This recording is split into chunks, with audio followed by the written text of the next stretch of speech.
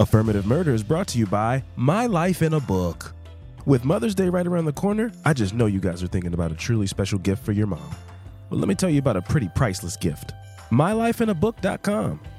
It's a unique service that turns your mom's life stories into a beautiful book that you could pass down from generation to generation, which I think is a pretty awesome memento to leave behind. Here's how it works. Every week, MyLifeInABook.com will send her a question via email. These can be pre-written questions about her life or any custom questions that you want to ask. Your mother or the mother can either type her response or record her voice. MyLifeInABook.com then compiles all of her responses into a beautiful keepsake book. And guess what? They can even create an audio book using her voice recordings. It would be like preserving her voice and her stories for all of eternity. Your mom's giving you a lifetime of stories, and this is your chance to give her a way to share them. I'm in the middle of my MyLifeInABook.com journey, and I'm really excited to see how it turns out. I've been asking some pretty thought-provoking and funny questions, and, I'm excited to see the response, but I'm also just excited to have the physical book in my hands and know that I can look back on it in 20, 30 years. The interface is super user-friendly. The questions are super easy to set up. It's a breeze of a process. So what I need you to do is check out MyLifeInABook.com. That's MyLifeInABook.com. And use code AMP. That's A, M as in Mother's Day, P, at checkout for 10% off. Create an unforgettable gift for the mom in your life this Mother's Day. One more time, that's MyLifeInABook.com. Use code AMP for 10% off today.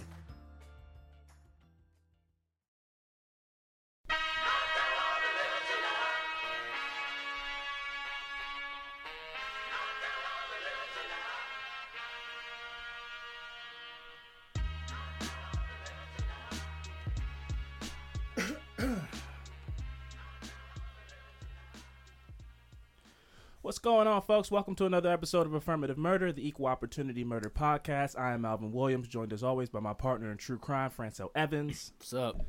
We had a development last night, folks. The serial documentary that we were supposed to watch this month, it turns out that is a 4-part docuseries. Now, if you haven't learned about Fran, that I know about Fran because I've known him since we were children, if you haven't picked that up, Fran has the attention span of a cricket. So I was not even it wasn't even a question about whether we were going to do that or not. It's 4 parts. They're each an hour. I don't know where he would find the time to watch all 4 of those, let alone retain the information in 4 separate viewings of things and then being able to bring it here. And I knew it wasn't going to happen. Yeah, so that's a bit much. Yeah, so we decided to take an emergency poll last night with 4 movies. People kind of ignored the 4th movie. The 4 movies are Witness, Tower, Long Shot, and Killing for Love. Now, Witness has stolen the poll, is running away with it, so that'll definitely be one of the choices. I think Long Shot might be in second place, but as far as votes go, it is Witness with a landslide so far. That's definitely in first place by a mile. So we will have the new movie that we'll be watching. We will let you guys know by next Friday, so you guys can watch it, get your cereals, and and prepare to do that. But in other news, Fran, this is America video. I don't think that came out in between episodes, so I feel like we need to at least talk about that for a quick second. Blew up the internet. It is the hottest video out right now, really. Did you see it? Yeah, I saw it. What'd you think of it? What was your interpretation of that video? I liked the video because I felt like he was trying to say that we paying attention to the wrong things. Yes. I would agree with that. There are also a lot of other messages. What I find hilarious is people who are overanalyzing. There's a lot of overanalyzation going on now. Mm-hmm. So people are like, man, do you see that car? You know why he picked a 94 Honda Civic? Is because the year that came out, the riots in Oakland it's like, it's not that deep, man. It's not that deep. People are overanalyzing to sound smart, But what I like about Donald Glover, a.k.a. Childish Gambino, is that he was interviewed because, Solo just came out, the Han Solo movie, and he's in that, playing Landau Calrissian, and somebody asked him about it in an interview, and he said, "Hey man, no, I'm that's up to the people. I put the video out. It's not up to me to decide for you what their interpretation is. So he won't even tell you what the video means. He's leaving it solely up to the viewers, and I love that. It's like he could have came out and been like, "Nah, man, it doesn't mean that." He's like, "It means whatever you want it to mean. I don't care." I just think that's like the epitome of his entire attitude about life and why he's able to be so successful. Anyway, Fran, what's going on with you, man? Nothing much. I go back to work Monday, unfortunately. Ooh, vacation was nice though. Yeah. Yeah. Yep. So, that's about it. Yeah. I'll take vacations whenever I want because, as you know, I sell Amway products from home, so I'm always at home making cold calls, and most people. I just want to send a message out to people. These people, like myself, we're just trying to make a living, man. You don't have to pick up the phone and be rude, I'm calling you. Maybe you need a ski boat. Maybe you don't. But you don't have to flip out on me. They don't sell ski boats, do they? They sell whatever you need, bro. Oh, okay. You looking to buy? No. We'll talk after. No. We'll talk after. No, we won't. We'll talk after. Anyway, I'm smoking a brisket out on the grill, Big Daddy Dog style, how I do. So I don't want to take up my time because it's very valuable, or yours. I'm sure you have something to do. You have a child or something. I'm sure it's needs taken care of or something. Run around and do that. However that works. So without further ado, let's hop into these good vibe segments, folks.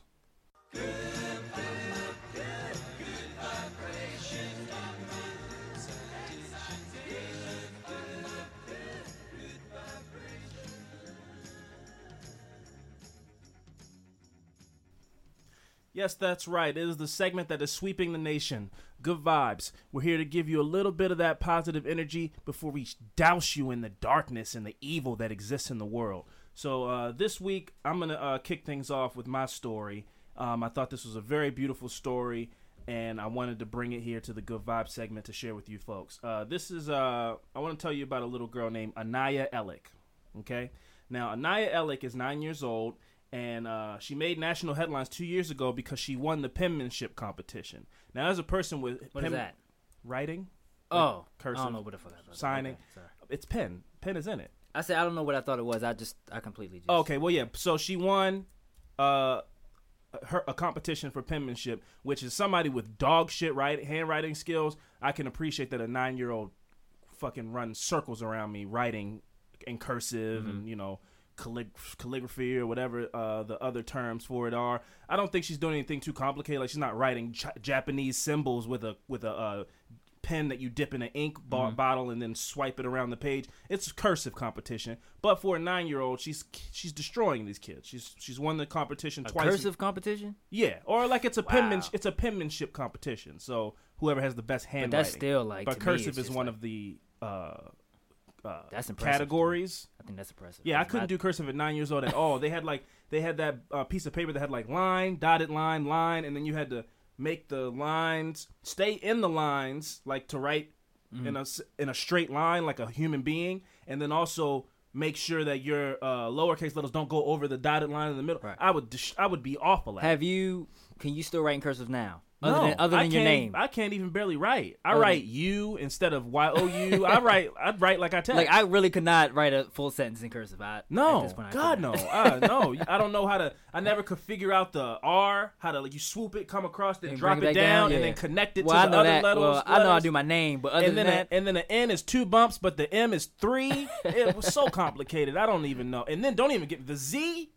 Oh God, you have to come up, swoop it round, come down, swoop back up. I mean, Anaya is killing the game. But there's a little, so what's interesting is about Anaya is that she was born without hands. Whoa. She does not have either of her hands. It's a really interesting technique that she's come up with to write with the pencil. Like she keeps it in one of her stumps. I don't really know what to call them. And then she takes the other one and grips it. I don't even know how to describe it. It's pretty impressive to watch. Her name's Anaya Ellis. And, Ellick, I'm sorry. And it's really impressive to see her do what she does. And she said the big reason that she wanted to be so good at handwriting is because people told her that she couldn't do it. So she grinded every day, and now she kicked all those kids in fourth grade. Yeah, 9 years old. Oh, you said she's 9 years old. Yeah, 9 years old. Fourth grade, maybe fifth. Fourth grade, I'd say. Does she use a regular size pen or? She uses a pencil. A pencil? Yeah, she doesn't use it doesn't have a special attachment on it. She uses the same pencil everybody else uses, and she destroys these kids. I mean, her handwriting is actually very good as well. I don't mean it's good for a 9-year-old. It's just good, and I imagine it has to be to win a handwriting competition. Right. But when you see a 9-year-old writing in cursive, that's already impressive. But this girl doesn't have any hands. Right. So it's even more impressive. So I wanted to give a shout out to Anaya Ellick. Salute to you. This this very I drew some similarities to a story that you did on the Good Vibe segment a couple weeks ago about that football player who got drafted without he had one hand. Yeah. Mm-hmm. And he said the same. We had the same kind of things to exclaim about him as well. Like, don't let anybody tell you can't do anything. Nothing's impossible. And I think Anaya really embodies that. I know she's got a tough road ahead of her. Being somebody without either hands. So. But this is a very good confidence boost in a young girl's life very early, and I think that's awesome. And I'm glad that the story's getting headlines and attention because we need to boost up these kids, man. You got to give them self-esteem and make them feel valuable because somebody could come along and do that and then use it in a negative way if at the wrong point in that person's life. So you need to tell these kids how awesome they are early, and they're not looking for affirmation as they get older from the wrong people. So big shout out to Anaya Ellick. Very proud of you. You are a superstar. And I'm wrong. She's in the third grade. So I don't know anything about how age works. Nope. She's in the third grade. She's got an awesome big trophy, and she's won 2 out of the last 3. So she's a champion. That's a dynasty. That's incredible. She's a dynasty within herself. So shout out to you, Anaya. Fran, the floor is yours. So my good vibe story this week is about a 4-year-old named Austin Perrine. Yeah. Yeah. They say an article says he may not have the power to fly or shoot spider webs out of his hands. He does have the pretty incredible superhero identity. Austin has created an entire superhero identity out of feeding the homeless. So this 4-year-old kid he's from Birmingham, Alabama. Mm-hmm. He dresses up as a superhero. He wears his cape and he goes around and feed these homeless people with sandwiches and sodas and whatnot. Yes. And then every time he hands them out. With his allowance. Yeah, with his allowance. Yeah. So what he told his parents was, don't spend no money on toys. Let me take that money and buy food for the homeless. And do good deeds with it. And he calls himself, his superhero name is President Austin. So awesome. Yep. So awesome. So, I've been following the story. This kid's really, really awesome. Right. So also when he hands food out to these homeless people, he tells everybody he hands food out to that don't forget to share love. Yes. And I think that's incredible. And then I seen one comment, I don't know if you saw it, that it said, this world doesn't deserve that kid. That's very true. I mean, I'm glad that it's going as viral as it is going. I hope he ends up on Ellen and all those good stuff, all those good things happen because in a world that we live in where a kid can go into Walmart and sing a shitty song and now he's a mega star, everybody's talking about him and sharing his video, or you got Bad Baby, that 15-year-old girl that was on Dr. Phil. She's nominated for a Billboard Award for disrespecting her mom and having somebody write songs for her to rap and like shake her ass. Danielle Brijoli. Oh, that Catch Me Outside girl? Yeah, Catch Me Outside. We're not going to talk about that on this podcast. But we are in the context of this because I'm not saying she's awesome. I'm saying she's terrible. I'm saying Austin's awesome. What I'm saying is in a world that we live in where that girl, you can suck your teeth and roll your eyes, whatever. That girl's making a lot of money. I know that. And she has a lot of followers on social media and people love it. And it's like, we should be loving people like Austin. Oh, yeah, no. I'm just saying she's just not going to get recognition on this show. That's what I'm saying. But she already has. I already said her name. But I'm not saying she's great. You can talk bad about somebody. I'm denouncing her. I'm saying, no, she's bad. But you still get recognition on this show. She doesn't. Trust me, our show isn't going to push her over the top. How you know? Hey, we are the hottest true crime podcast in the street. So you are right. Anyway, we're gonna stop talking about that girl's name. We're gonna talk about Austin. President Austin. And we're gonna talk about President Austin, the greatest superhero in the world. He should have been in the Avengers movie. And what he does is the world needs more of it. And me, I'm the most pessimistic person in the world. I'm a skeptic. I try to find the anti and everything. And this story, the power of President Austin, it defeated my skepticism because with me, I'm like, his parents are probably whenever I see Lil Tay, all those kids that are on the internet doing retarded thing. I'm sorry, I didn't mean to say that. That was a bad word.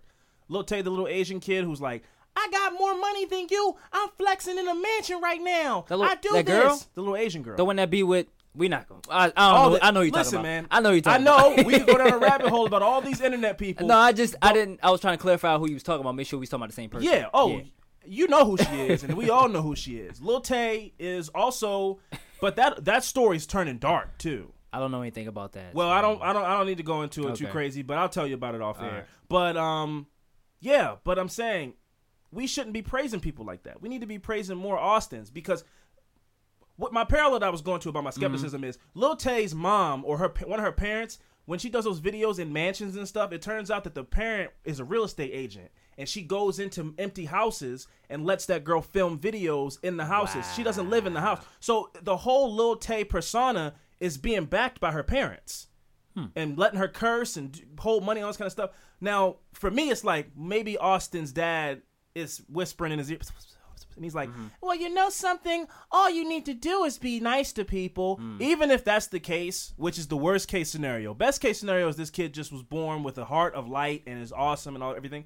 Worst case scenario is this dad's using his son to put positivity in the world, which is like, if that is making them money and putting a light on positivity, I'm fine with that. Yeah. If he's telling his son, like, hey, you know, go out there and give sandwiches to people while I film you, he's still giving sandwiches to homeless people. You know what I mean? So even in my worst, you know, skeptic mind, if the father is behind it and he's just like, Austin, call yourself President Austin, you know?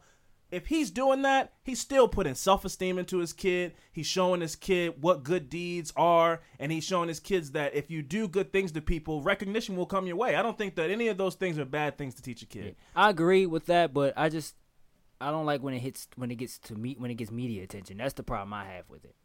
That's just like Are you mean like with Austin? Well, I'm just saying for anything. Like if you're doing something good, and then like when people, like for example, people do when they give money to the homeless and have it on video. Yeah. Well, I think that that's gross as well. I think it's exploitive, and you know, and you want to be like, look how awesome I am. Right. I mean, I've done that. I'm sure you've done that, but we've never been like, no, put my camera out. Yeah, like, put my phone out. Yeah, I don't need to film it and put that person on blast. Right. I think I agree with you in that case, but I think this is bigger than $1. You know what I mean? So I'm glad that this is media attention. I think this is bigger than like, hey man, hey look, I'm giving this homeless guy $20. Look how nice I am. I think this is like such a bigger positive movement than just giving. Yeah, I'm not shooting down that. I know what you're saying. Right, you're saying yeah. like people showing their good deeds on camera. Right. I 100% agree. Sometimes it comes off like you're only doing this so people can say how nice you are. Right. I just think as for that kid, I think it's awesome. I think it's genuine. I don't even think it's just right. I don't think it's just, you know, we don't know for sure, but exactly. And that's the skeptic in me though. So I always have to try to find that angle. Because I don't trust anything. But even in this case, for me, it's like, okay, well, maybe that dad started a GoFundMe and, you know, is making some money off the top. Maybe he is. But if he is also letting his son go give sandwiches to homeless people and preach this gospel in the news and be an example to kids and to adults as well, I don't, you know, it's like if they're making a couple dollars, it was like, cool, man, whatever. You deserve it. You brought a lot of joy to people's lives with your son, and your son is very awesome. Even if it was, I don't think it would be a shock. If I wouldn't be shocked. I've already played it out in my head. You know what I mean? But anyway, no, I want to give a round of applause to President Austin. Let's give it up pretty loud for this kid. He's really awesome. And what does he say? Make sure you share love. Don't forget to share love. Don't forget to share love. So in order to help you guys not forget to share love, I'm going to take us out with a little bit of Beatles. All you need is love. And when we come back, we're going to tell you some fucked up shit. So stay tuned. All you need is love. All you need is love. All you need is love. Love. Love is all you need.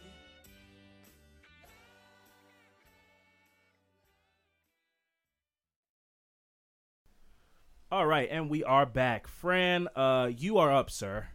So hold on. Let me get situated a bit. And if you don't mind, telling me your affirmative murder this week. Yeah, my affirmative murder this week is Vaughn Greenwood. Vaughn Greenwood. Yeah. So Vaughn Greenwood, a.k.a. the Skid Row Slasher. Oh. Was convicted of slashing the throats of 9 transients as they slept in alleys and other areas downtown in Hollywood in 1974 and 1975. He was suspected of killing at least 13 people. Damn. All homeless people. Yeah, all homeless people. So the first of the Southern California several Skid Row slashers launched his one-man army in 1964, taking a decade off before he returned to terrorize Los Angeles with nine more murders committed over the space of 2 months. What do you think happened? Think he went to jail or something? No. My landscaper's cutting the grass for anybody who can hear a lawnmower in the background. It's not a ghost lawnmower.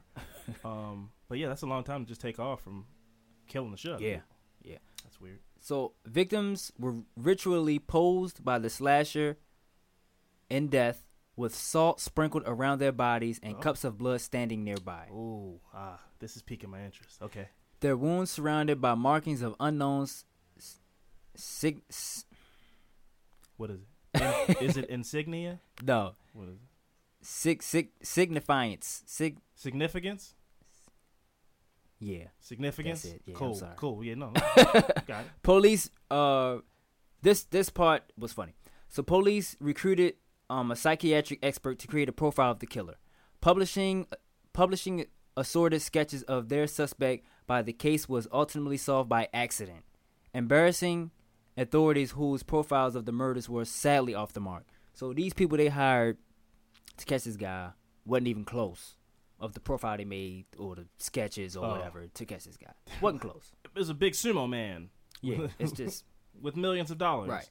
So the Skid Row slasher first known victim was an aging transient, David Russell, found on the library steps with his throat cut and numerous stab wounds on November 13th of 1964. You know, there aren't many Asian homeless to my recollections. That's pretty impressive. I saw one in Miami in 2011. Asian? took I a said picture. aging. Oh, I'm like, what? sorry, my bad. Your Baltimore accent, man. I'm sorry.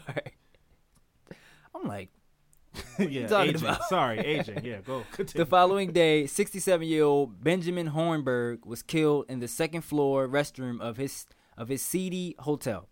Throat slashed from ear to ear, numerous stab wounds marking his head and upper torso. Police saw a pattern of sorts, but it seemed to lead nowhere, and the early victims were forgotten by December 1974 when the killer returned with a vengeance. So this dude took a 10-year break. Yeah, that's pretty nuts. 10 years. He was homeless too, I would assume. I don't know. It doesn't say. Hop on the train, maybe? I But don't 10 years That's a to big be deal. like, especially when you're killing like that, Right. Like with those kind of circumstances and doing demonic seeming shit, and then you're just like, I'm It's over just- it.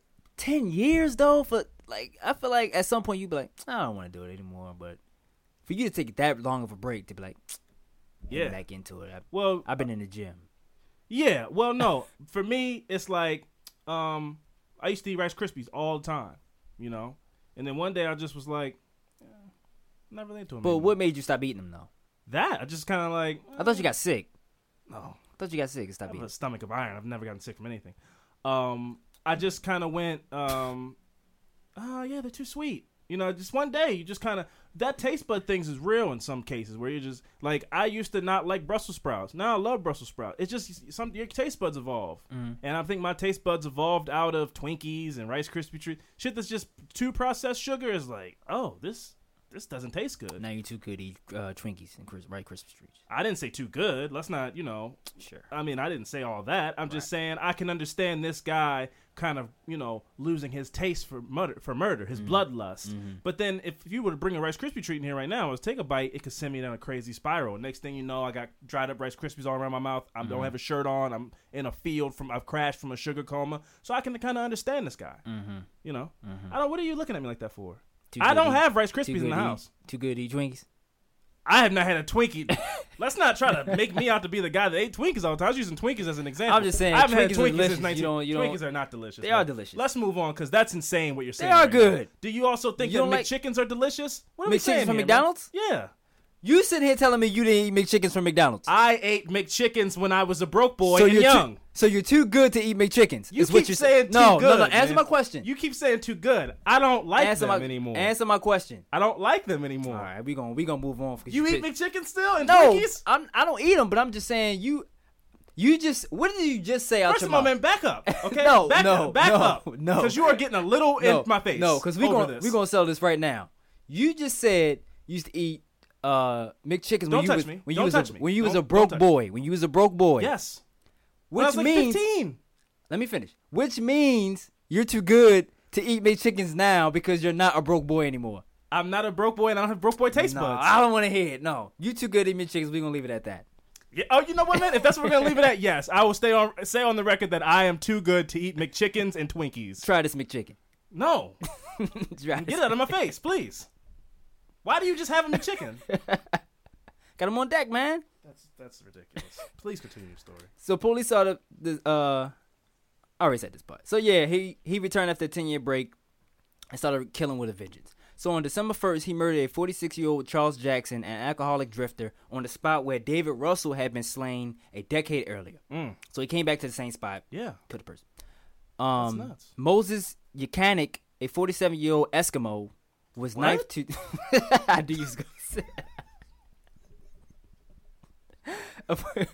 He's a 40-year-old Eskimo. First of all, I think that Eskimo is a slur now. So that's for one. I think they're I called, picture the guy I think they're called Inuits. You thought it was a guy because Skid Row is in California, I think, unless they just have a Skid Row. Yes.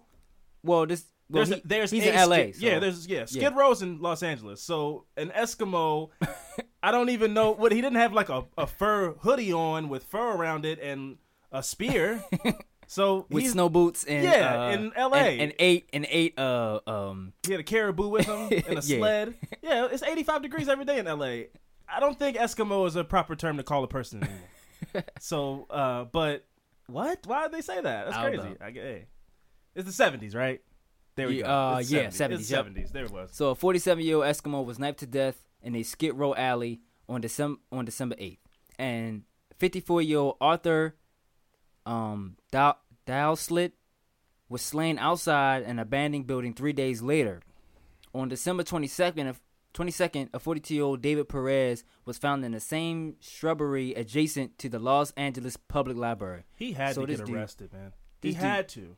For this to just kick back in with this frequency, there had to be something that stopped him from killing people in that 10 years. Well, I think you're right, but I think they say that later on. It had to be. Sorry, continue.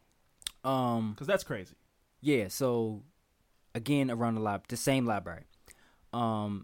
Casimir Strawinski at 58 was found in his hotel. Wait, A 58. he was 58-year-old was found in his hotel room on January 9th. And a 46-year-old Robert Shanahan had been dead several days when another hotel mate discovered his body, a bayonet protruding from his chest. A bayonet? Yeah. What? A bayonet? Yeah. Like from a Civil War gun? It says Just the knife. just the knife part. Just the knife part. Oh, yeah. I was like, what? That'd have been Did crazy. you say 1870 or 1770? Just stuck the whole shit. Took in a his big chest. a big gun and stabbed him and then left him in a hotel. Like, you know what? This is gonna take too long to reload. So I'm Yeah, gonna just stab him with it. So in January, that was on January 17th. The final Skid Row victim, 49-year-old Samuel Suarez, was killed indoors. His body found in a sleazy fifth floor hotel room. So the killer switched his haunting ground to Hollywood on January 29, 1975, stabbing 45-year-old George Freyes to death in his own apartment. 2 days later, a cash register mechanic, 34-year-old Clyde Hayes, was found in his Hollywood home, marked by slashes characteristic mutilations. There you go. Yeah, you're talking about, you just said like 6 murders in 30 days. Oh, yes. And that's crazy. Oh, yes. He went nuts. Mostly with a knife. He was just stabbing, Slaughtering people. all I these mean, people. Butchering. Yeah. So by the time LA detectives had formed a mental picture of their suspect, described as a white man in his late 20s or early 30s, 6 feet tall and 190 pounds, Oh. with shoulder-length, stringy blonde hair, that's what the description was. Coke bottle glasses, probably. And pale. Probably, yep. Scrawny. Yep. Yeah. Yeah. That's why we're here, folks. Yep. A psychiatric profile published on the morning of Clyde Hayes' murder described the killer as a sexually impotent coward, venting his own feeling of worthlessness on hopeless victims. Yeah. Yeah. On down and outers. He strongly identifies with the derelicts Yeah. and drifters he kills, and we think he's trying to resolve his own inner conflicts by turning his wrath and hatred outward. The slasher was further described as a friendless a friendless, poorly educated loner, Jesus. probably homosexual with an unspecific physical deformity. Somebody cool off all this Man, tea. they went. Jeez, my God. I am They scolding. went in on that I'm description. scolding from that. Oh my God. Jesus. Yeah. So Read him for filth. Am I They right? went in on this man. Jesus Christ. So on February 2nd, a prowler invaded the Hollywood home of William Graham, assaulting him with a hatchet before house guest Kenneth Richard intervened. Both men plunged through a plate glass window. The attacker fled on foot, striking next. Now this part I got confused. Tell me if you understand this part. So he says the attacker fled on foot, Uh-huh.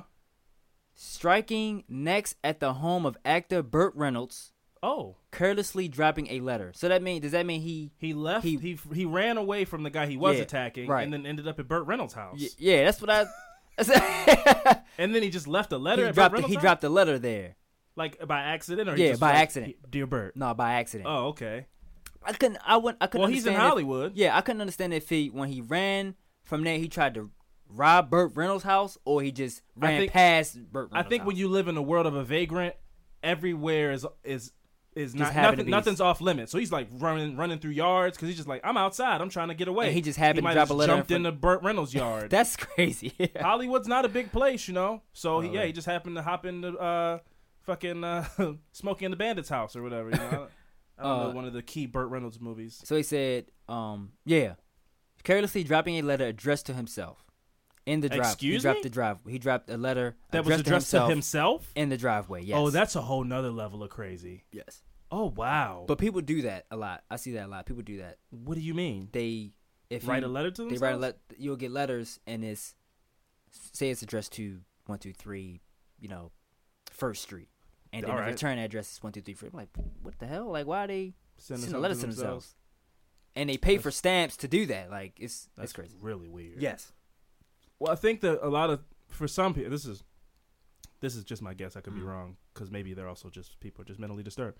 A lot of times, people think that if you mail, like if you write a song or any kind of thing that you want to copyright, like a joke or something like that, if you mail it to yourself, that means that there's a trail that it originally came from you. Anybody out there is listening, if you can go on the Facebook group and put together what I'm trying to say to Fran later on and he can read it.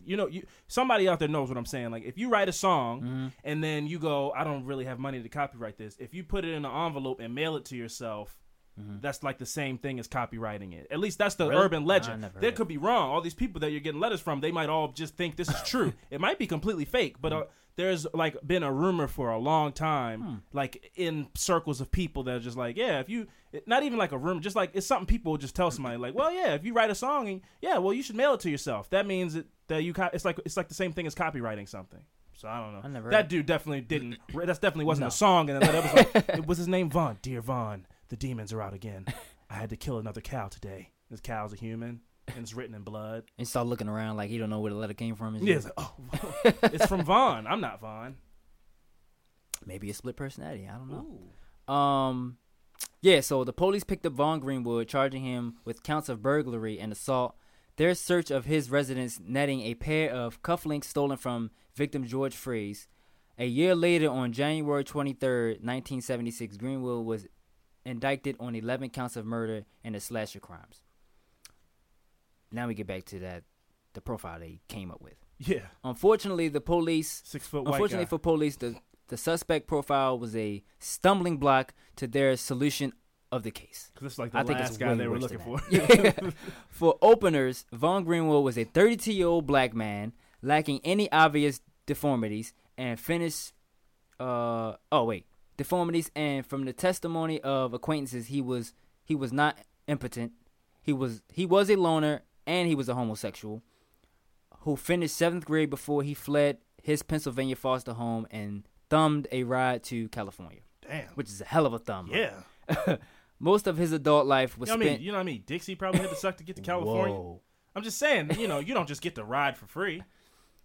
Look, Whoa. man, if you're on the side of the road and you Look, thumb me you down, nothing. There ain't gonna be no you anything. I'm not You. in that. No. like No. I said, if I thumb you, you think you're just going to ride for free? That don't go that way in my car. All right. Well, we're gonna leave it at that. I guess so. I guess you're not getting to California. Most of his most of his adult life was spent drifting. Are you saying? I don't know. Go past that. Most of his adult life was spent drifting from Chicago to the West Coast and back again. Riding the rails and earning his keep as a migrant farm worker in Chicago during 1966, he had a demanded cash from a 70-year-old Mance Porter following a sexual encounter in the latter's Skid Row apartment.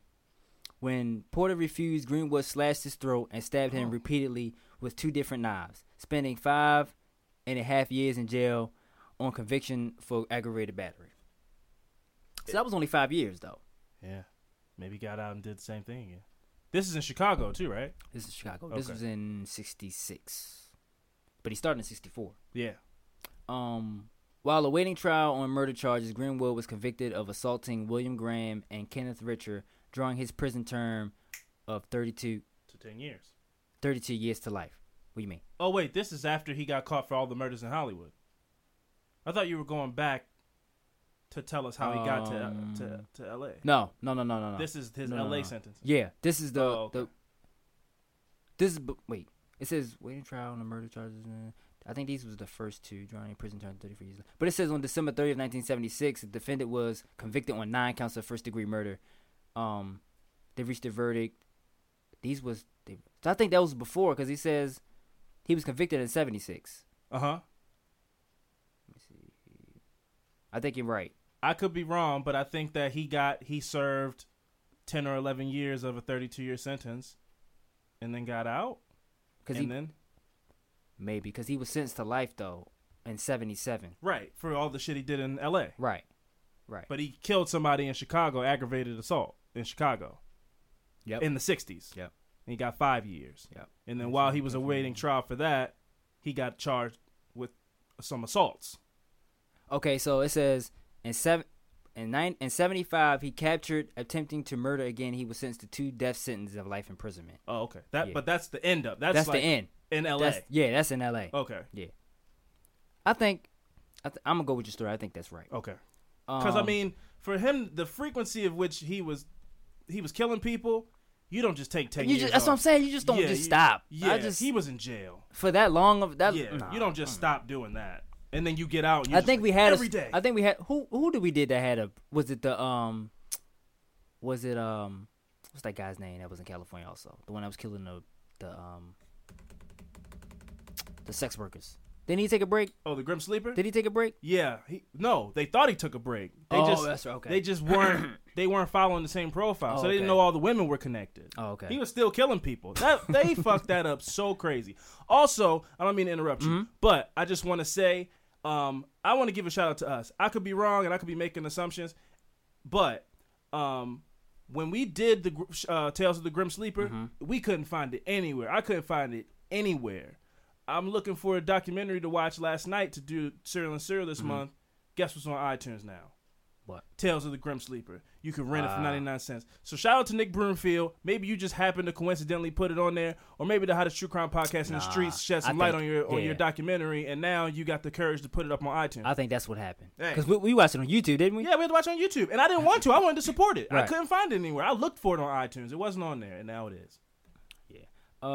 Yep. So he was sentenced to life on January 1977. The judge recommended that he never be released because, quote, his presence in any community would constitute a menace, quote. For sure. So that is Vaughn.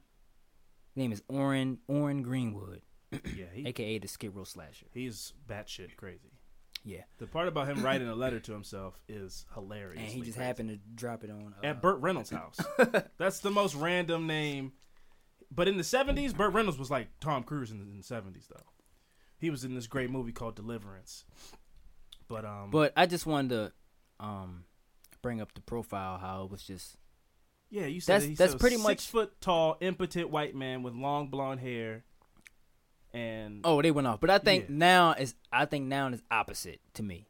I think it would have been the black guy. They'd been like, oh. Well, sometime between that time of this story, the crack epidemic, the 90s, gang, gang influx and everything, both East Coast and West Coast, rap being introduced to things, so crime rates kind of going up in the black neighborhoods. A black guy did it is like the fallback description of anything that's happened, and sometimes a black guy did do it, but sometimes it's just you making an assumption, right? Because that's what it had to be that. I think that's messed up. I'm getting sick of seeing these videos of people just calling police on black people for just living their black ass lives. Like that. You talking about? I don't know if you're talking about a certain story. Where you talking about that? Well, there's been a couple in the past week. There was the girl who was studying at like Yale. The one that said she was asleep. And, yeah, she fell asleep while she was studying, and then the lady was like, "You're not supposed to be in here, so I'm calling the police." It's just. I hate people like that. I'm sorry. Yeah. It's you're doing too much. It's like, I don't have to prove to you that I'm supposed to be somewhere. Right. You don't own this building. Then they said she opened her dorm room, and they still was giving her a hard time. It's like, yeah, I mean, you have a key, but you might not live here. It's, and then there was another video of two guys. There was two black guys grilling in a park. And this lady came up to them and was like, you're not supposed to grill here. And this guy was like, man, I've been grilling here for like 30 years. You're allowed to grill here. She's like, you're not allowed to use a charcoal grill, though. It can be dangerous to the children when you're trying to dispose of it. Anyway, I'm calling the police. It's just like, why?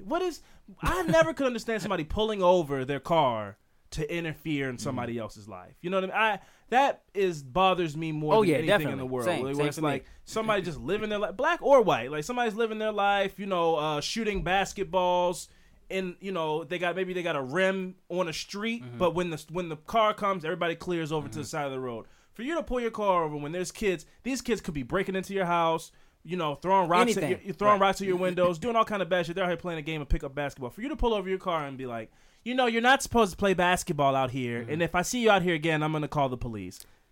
That's just so...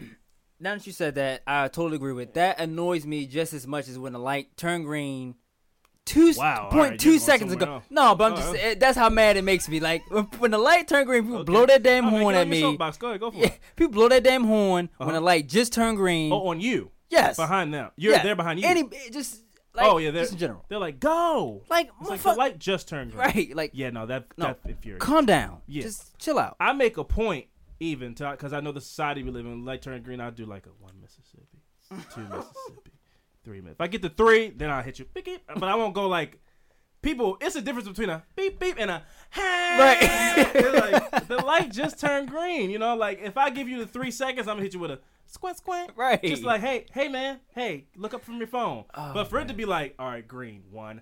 Oh my God. Will you go? It's like, I will get out of my car and fuck you up. It does make me very angry. And then it'd be a whole different story. You hop in your car, and then they shocked. Like doors, like, I'm not as tough as my horn made me seem. Right. It made me seem, Yes, that is a very infuriating situation. Almost as infuriating as being black and just having the police called on you for being black and doing black ass shit. Like somebody called the police on this guy while he was moving into his apartment. Wow. They were like, yeah, there's some black guy just carrying boxes in and out of this apartment unit. We think he's stealing stuff from the apartment. He was like, man, I've just moved in here. I'm moving out crazy. now. I would sue the building and get out of my lease and go live somewhere I will else. bang a U-turn right with my boxes. I would not want to live with in a building with those kind of people. But you know something? I can understand and also being hyper vigilant and being like, I just don't want anything bad to happen to me or anybody in my neighborhood. I can understand that kind of, but sometimes it's coming from a different place. If it's something crazy when suspicious, you react that fast, yeah. It's like, I'm the kind of person, if it's broad daylight and you're not wearing black and a hoodie and you look super suspicious, if I think you might be up to something, I might come out and be like, hey man, you need some help? Just to kind of gauge the situation. Now, that might be dumb on my part. Maybe it's a gun. But if it was a guy like, crawling in bushes or something. tippy-toeing with a box in his Yeah, you know what I mean? Like he got a bandana tied around his face. Then I'd be like, I'm going to call the police. But a guy being like, laughing, playing music, he's got headphones on, he's got a box in his hand. I'm like, that guy looks like he's supposed to be. And you see a big U-Haul truck out front of the house. Yeah, maybe that's a sign. Or he's moving the boxes with a dolly. Right. Nobody's breaking in the houses and using the dolly to break in the houses, But anyway, let's hop off our soapbox. We didn't mean to go on about traffic lights and systemic racism, but I'm sure people will relate to that. Oh, for sure. Definitely, yeah. And for anybody, some of our awesome, wonderful Caucasian listeners, don't be that person. Read the situation, and if you really genuinely feel like your life or the life of somebody around you is in danger, call the police. Yes. Use your gut feeling. Don't use your best judgment, Right. man. Use your best judgment. And if you genuinely feel like your life is in danger, call the police. But what I will say is, you better have that same energy when the police pull up. When the police pull up and they go, yeah, sorry, ma'am, you were just out here doing exercises. This is the woman that called the police on you. If that woman pulls out her phone and is like, oh, you called the police on me, you racist, because you have the same energy and let her know why you called the police on her. Because I'll see these videos and the people that when they get confronted, when the police show up and they're like, yeah, this woman in Unit C is the one that called the police. She said that you were, don't film me. Excuse me, you have no right to film me. You have no right to call the police on people for no reason. Right. So have that same energy. And if you feel right in what you did, you should have no problem having that same energy and let that person know to their face, because that's what I would appreciate. Like, look, as a person. I just thought you were. Look, man, you look suspicious. Right. You had a box cutter in your hand. Your shirt had red on it. I thought you killed somebody. And then it's like, oh, man, no, I used the box cutter to open up a can of red paint, and the paint splattered on me. I think oh, man, for me, crazy. You right, get for lunch? me, if you were to do that, if I didn't know you, I would respect you more. You telling me what you thought was going on. Why you thought I was I'm like, suspicious. okay, I understand that. 100%. The only thing I request from people in any of these situations is keep that same energy. That is the principle to live by in any situation in your life. If you want to talk bad on Twitter and Instagram and Facebook and talk all this tough shit to people, when that person pulls up on you, keep that same energy. If you want to call the police on people because you think they're suspicious and all that kind of stuff, and then you want to look out your blinds or come outside when the police show up to see if you're right, if that person turns to you and asks you if you called the police, keep that same energy. That's all we ask. I agree. Keep that same energy, man, because it's not fair for you to be able to mess up somebody's day or make somebody feel. You know how demeaning and like belittling it is to have the police surround you and demand your ID and all this kind of stuff. Oh, it's embarrassing. When you've done nothing it's wrong. It's embarrassing, yep. Yeah, it's not right to put somebody through that and you get to just remain anonymous and, oh, shit, they didn't do anything wrong? Oh, man. Well, oops. Better safe than sorry. It's like, no, man. That's fucked up. Keep that same energy. Go out there to that person and apologize. Man up, woman up, whatever, person up. Be a good person. And don't forget to share love, man. Yep. Like President Austin says. President Austin. Yeah. But what we're going to do is we're going to take a quick break. And when we come back, it's my turn to tell you some fucked up shit. So stay tuned. All right, folks, and we are back. Also, just a reminder before I jump into my fucked up shit, we plan on doing this month's Cereal and Cereal next weekend. So you need to get out there and look for a cereal that you enjoy, whether it's sweet, savory. Gross. Oh, never mind. Don't get a savory cereal. But find a cereal that you enjoy and, dive into whatever movie we pick. We will have it for sure picked out by the time, by next weekend. So, just get out there, keep your eyes peeled for a cereal you might want to indulge in. Let's get ready to enjoy a nice Cereal and Cereal episode next week. Anyway, Fran, my affirmative murder for this week is the story of Mr. Tony Atkins. Okay. Is this a black guy? Yes. Okay. Tony Atkins came of age in Detroit. The product of a nightmarish childhood, Atkins' mother was a sex worker, and he said he frequently watched her in action. Whoa. Yeah. Oof. Like way to start from a off. closet with the shutters, like with the little... Yeah, we can peep through? Yeah. That's disgusting. Yeah. He also claimed he'd been raped by at least one of his mom's Johns at age 10. And I don't mean John as in J-A-W-N, like I'm from Philly, like some gross Philly person. I mean John as in J-O-H-N, a John that a sex worker would have. They had a funny sketch on The Tonight Show with Jimmy Fallon because he has the Roots as his in-show band, and they played a game where you get one word to describe a person, and the word was John. Man, that John. You know, Philly people talk. Gross. From that horrific environment, Atkins grew up to become a homeless crack cocaine addict. He supported his habit, he said, by working as a part-time pizza cook and male prostitute, which is quite the double. That's quite a double shift to pull. Well, his beginning was already fucked. Yeah, he never really stood a chance. So, but he followed in the family footsteps and became a sex worker. So, like, by the day he would cook sausage, and then by the night he would smoke sausage.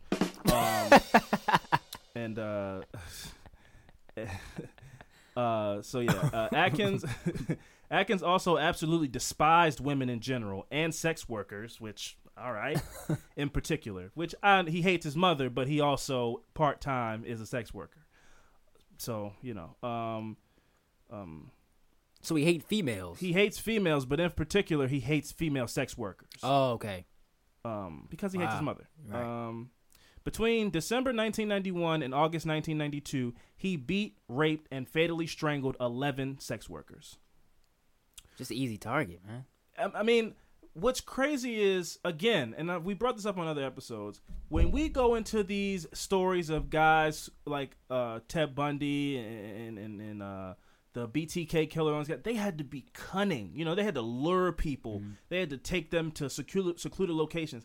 In these poor minority neighborhoods, they're just killing people on the streets. Oh, man, yeah. and leaving them in alleys and shit. Mm-hmm. It's so much less about cunning and skills and tricking people and just about you're a kid in a candy store and there's a bunch of people littering the streets that nobody gives a shit about, including police or mayors or governors. Nobody cares about these people. So when they come up missing, they go, well, it's a hazard of the job. Mm-hmm. She's a sex worker, so she knew the risks she was running by being out here late in the middle of the night. It's like, how can you use that to justify 5 women being dead in a 8-mile radius? How do you not decide to do a little investigation? Mm-hmm.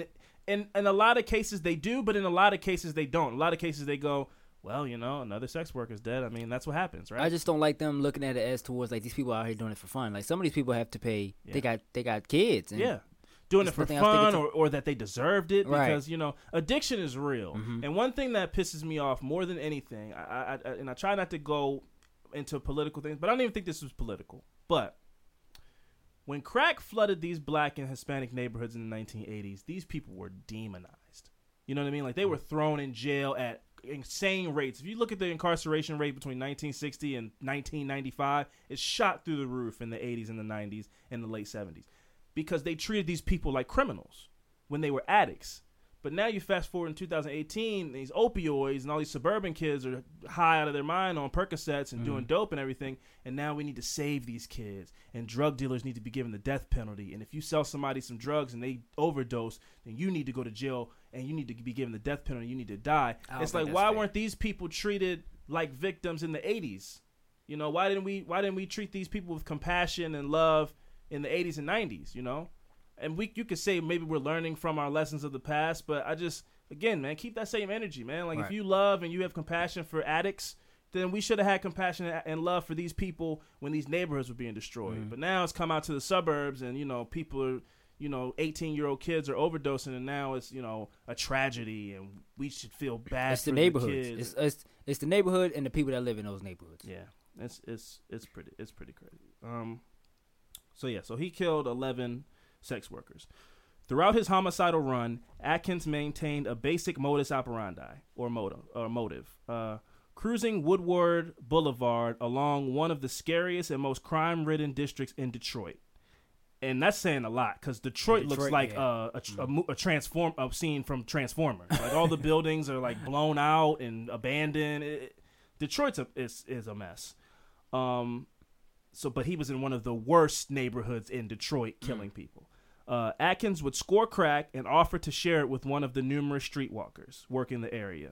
He'd then lure his target into a vacant building or an empty lot blocked from street view. Once there, Atkins would attack his victims sexually and choke them to death while screaming such vulgarities as "you bitch" or "you whore." So he really hated women, but he really, really hated sex workers. He did that after he had sex with them? Yeah. Well, he was like, he beat them, raped them, and strangled them. But he would prolong it too, like let up. It would let up wow. while they're gasping, and then probably say some That's more terrible. terrible things. Being a woman is very hard, man. And I fully I don't know support. I don't know what support means. I'm not really doing anything to help women, but I fully empathize with the difficulties it is being a woman and walking outside. I could never imagine. And maybe a lot of women probably don't, but I could never imagine being a woman and every day I walk outside like, well, I can't forget my mace or make sure I bring my key, the really sharp key on my keychain just in case I get attacked. Sierra got a new car and she was like, oh, it's so cool that if I have my key in my pocket, there's a button on the door that I don't even have to take my key out of my pocket. I just press the button and the door opens right up. That's what mine did. That definitely was made for women. You know what I mean? Maybe men too. I mean, men can get attacked in the middle of the night too, but like that thought of, I've never been like in a neighborhood, and maybe I'm stupid because we live in Baltimore, so maybe I should be. But I've never been in a neighborhood where I'm like fumbling for my keys, and, you know, like, oh my God, I need to get my keys out and get in my could car. happen. It could absolutely happen, but I think for women, that's even more heightened. Right. So, you know, I absolutely feel bad for that, about that. In channeling his rage, Atkins prolonged both the rapes and the strangulations as long as he could. And as noted, he repeated this pattern 11 times in just 9 months before he was caught.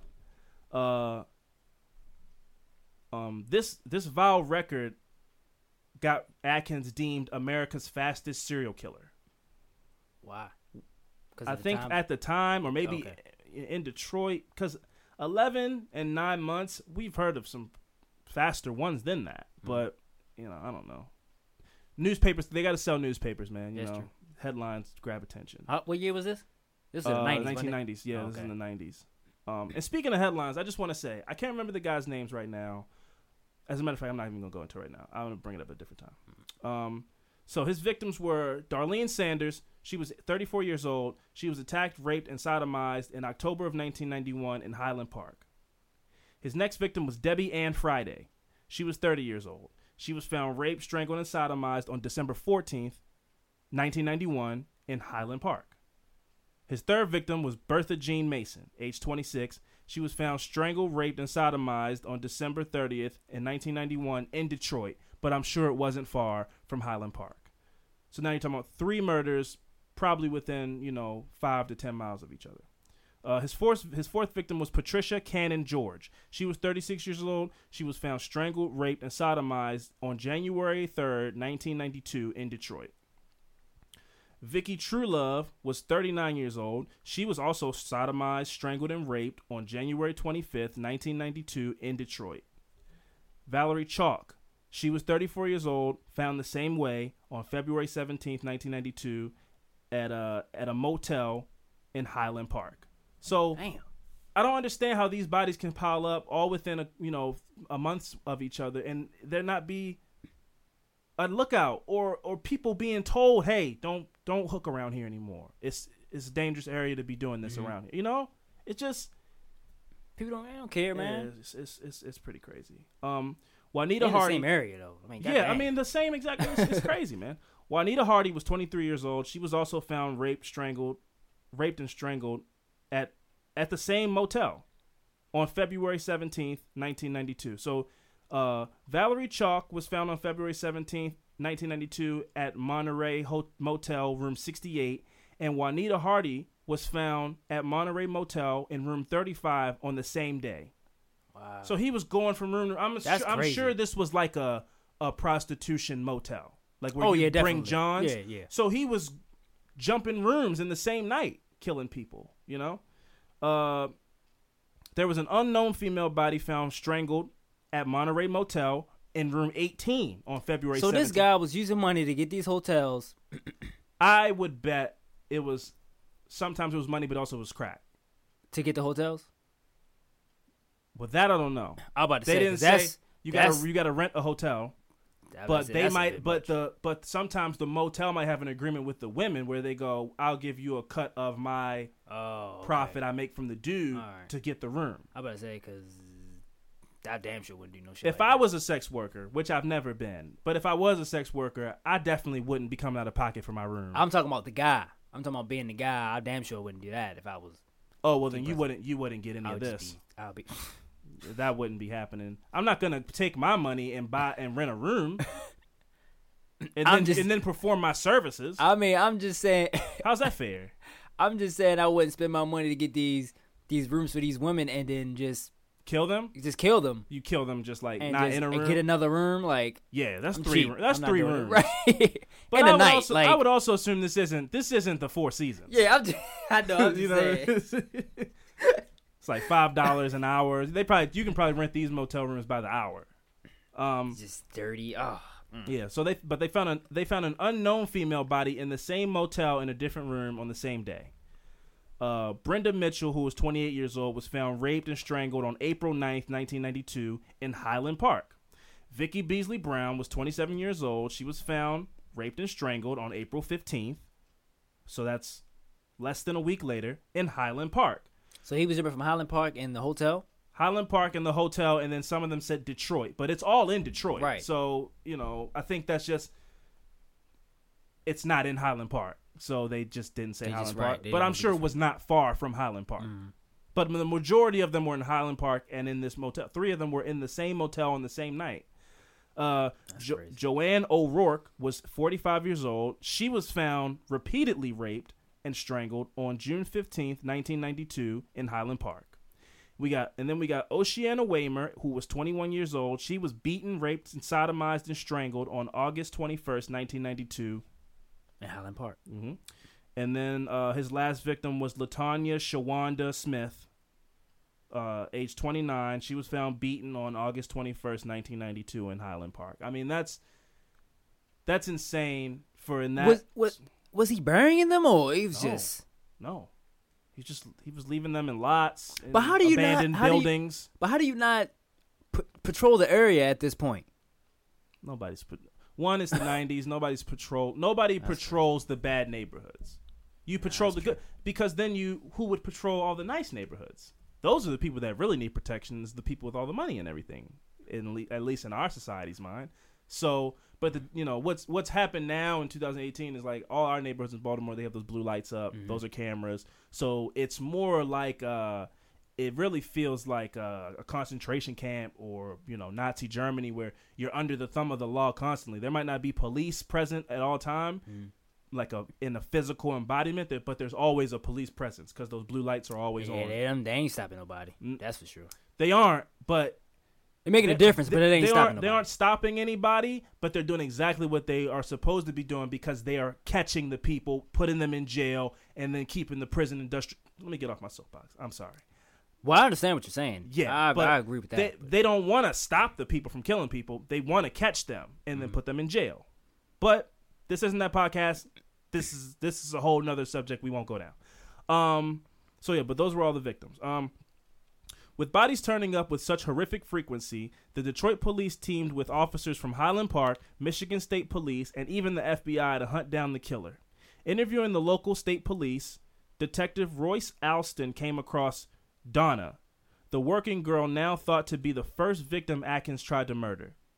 Donna told the detective about somebody named Tony picking her up back at Christmas time. She said that she got high with him in an abandoned Howard Johnson's theater.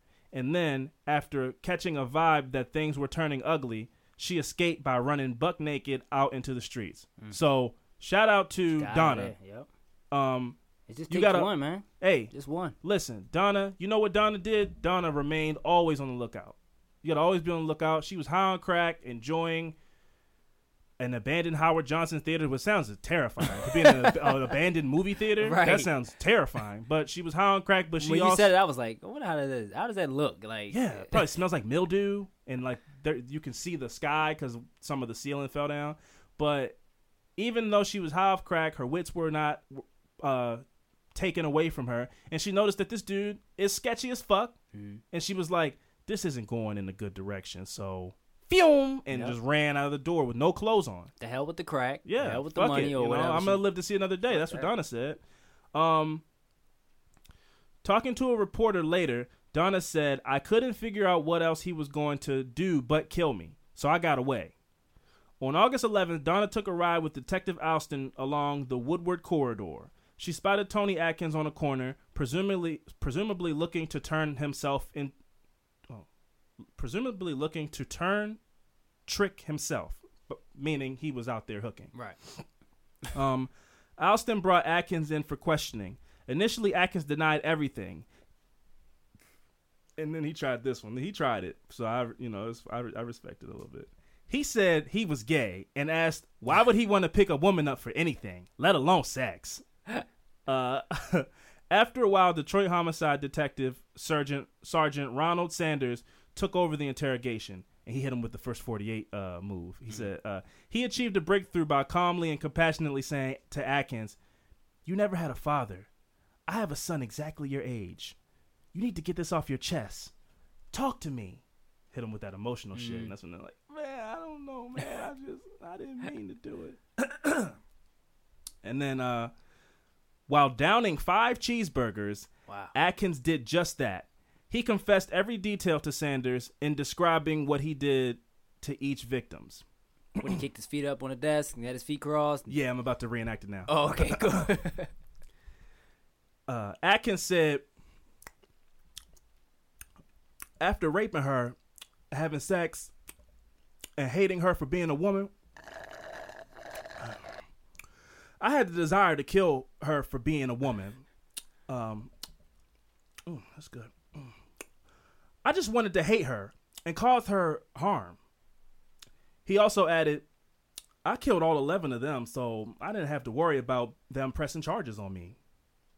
Following a 4-month trial, the court sentenced Atkins to 11 life terms, 1 for each murder. He died just 4 years later. Upon learning of Atkins' demise, prosecutor Michael Reynolds told reporters, while no one takes joy in another's death, even one who has committed such horrendous acts, at least those who lost loved ones at the hands of Mr. Atkins take comfort in knowing he will never be released back into society. And Tony Atkins died from complications of HIV. So he died 4 years into 11 life term sentence. That's crazy. Them burgers must have hit a spot. Them must Oh, have been some good-ass they were burgers. delicious. He had 5 of them. I could never even eat 5 burgers. Could you eat 5 McChickens? No. I thought you loved them so much. I thought you could. You got a piece of this one, though. I don't know. First of all, make sure when you leave, you take that out of my house. Because I don't. Delicious, man. You No, try man, one. the smell of the McChicken gets into the walls. I got extra mayo on it. Oh, lettuce. God. Got some buffalo sauce here. You That's dip it disgusting, man. That was the story of Tony Atkins, also known as the Woodward Corridor Killer.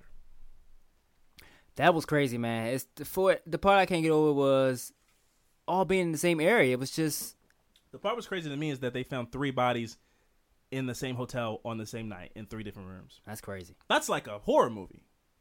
That's insane. Yeah, so that was pretty nuts. Do you have any updates on the P.O. Box? Yeah, I do have breaking news. Oh, wait, let me get you a horn going. Okay. Breaking news horn. We have the keys here. Ding-a-ling, ding-a-ling, ding-a-ling. Ooh. Yeah. I got it. I got it the other day. Hold on.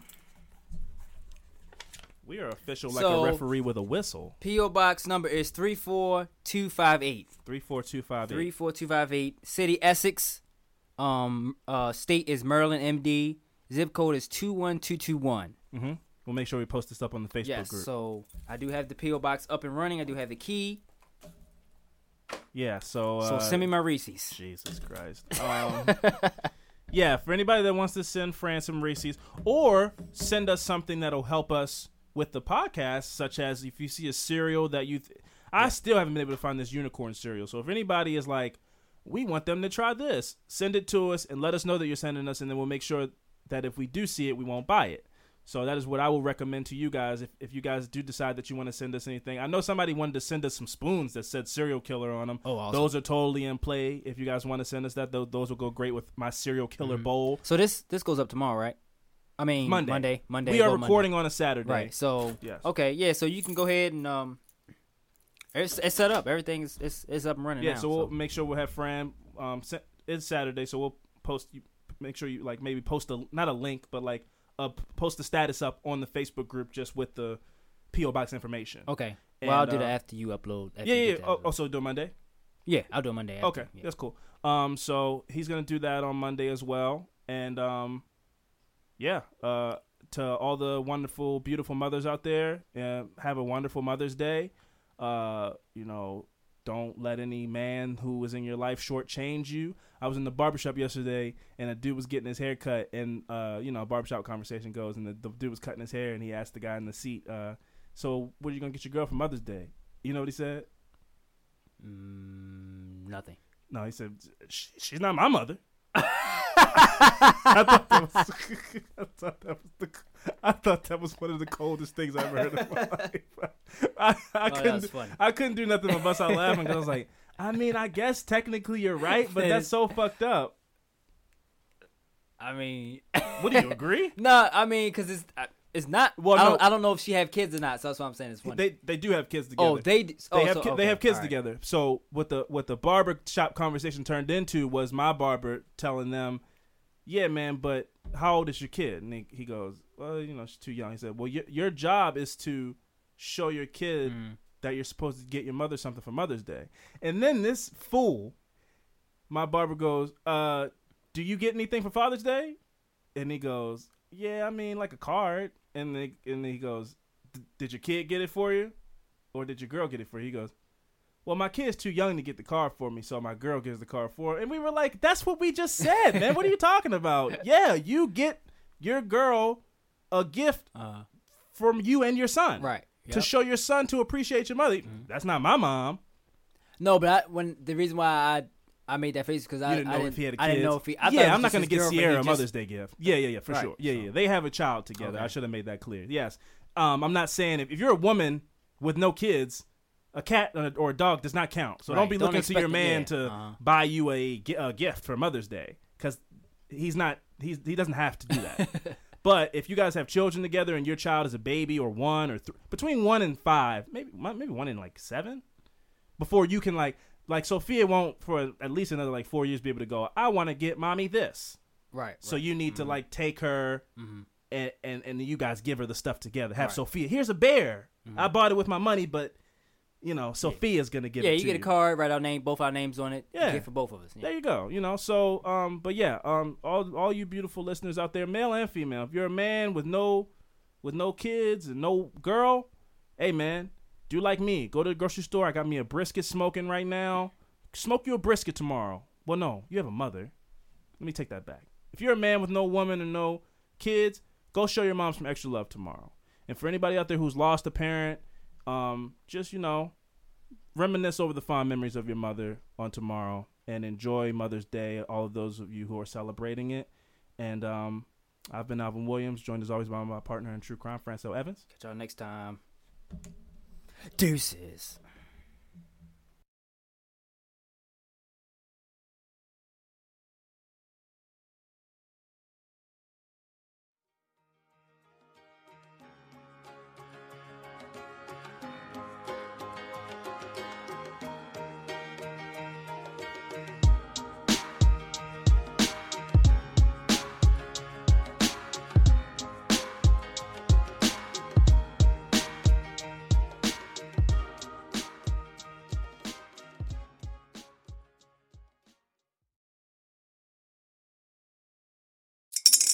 Spring is in the air at Littleton Coin Company, and we want to help you brighten your collection.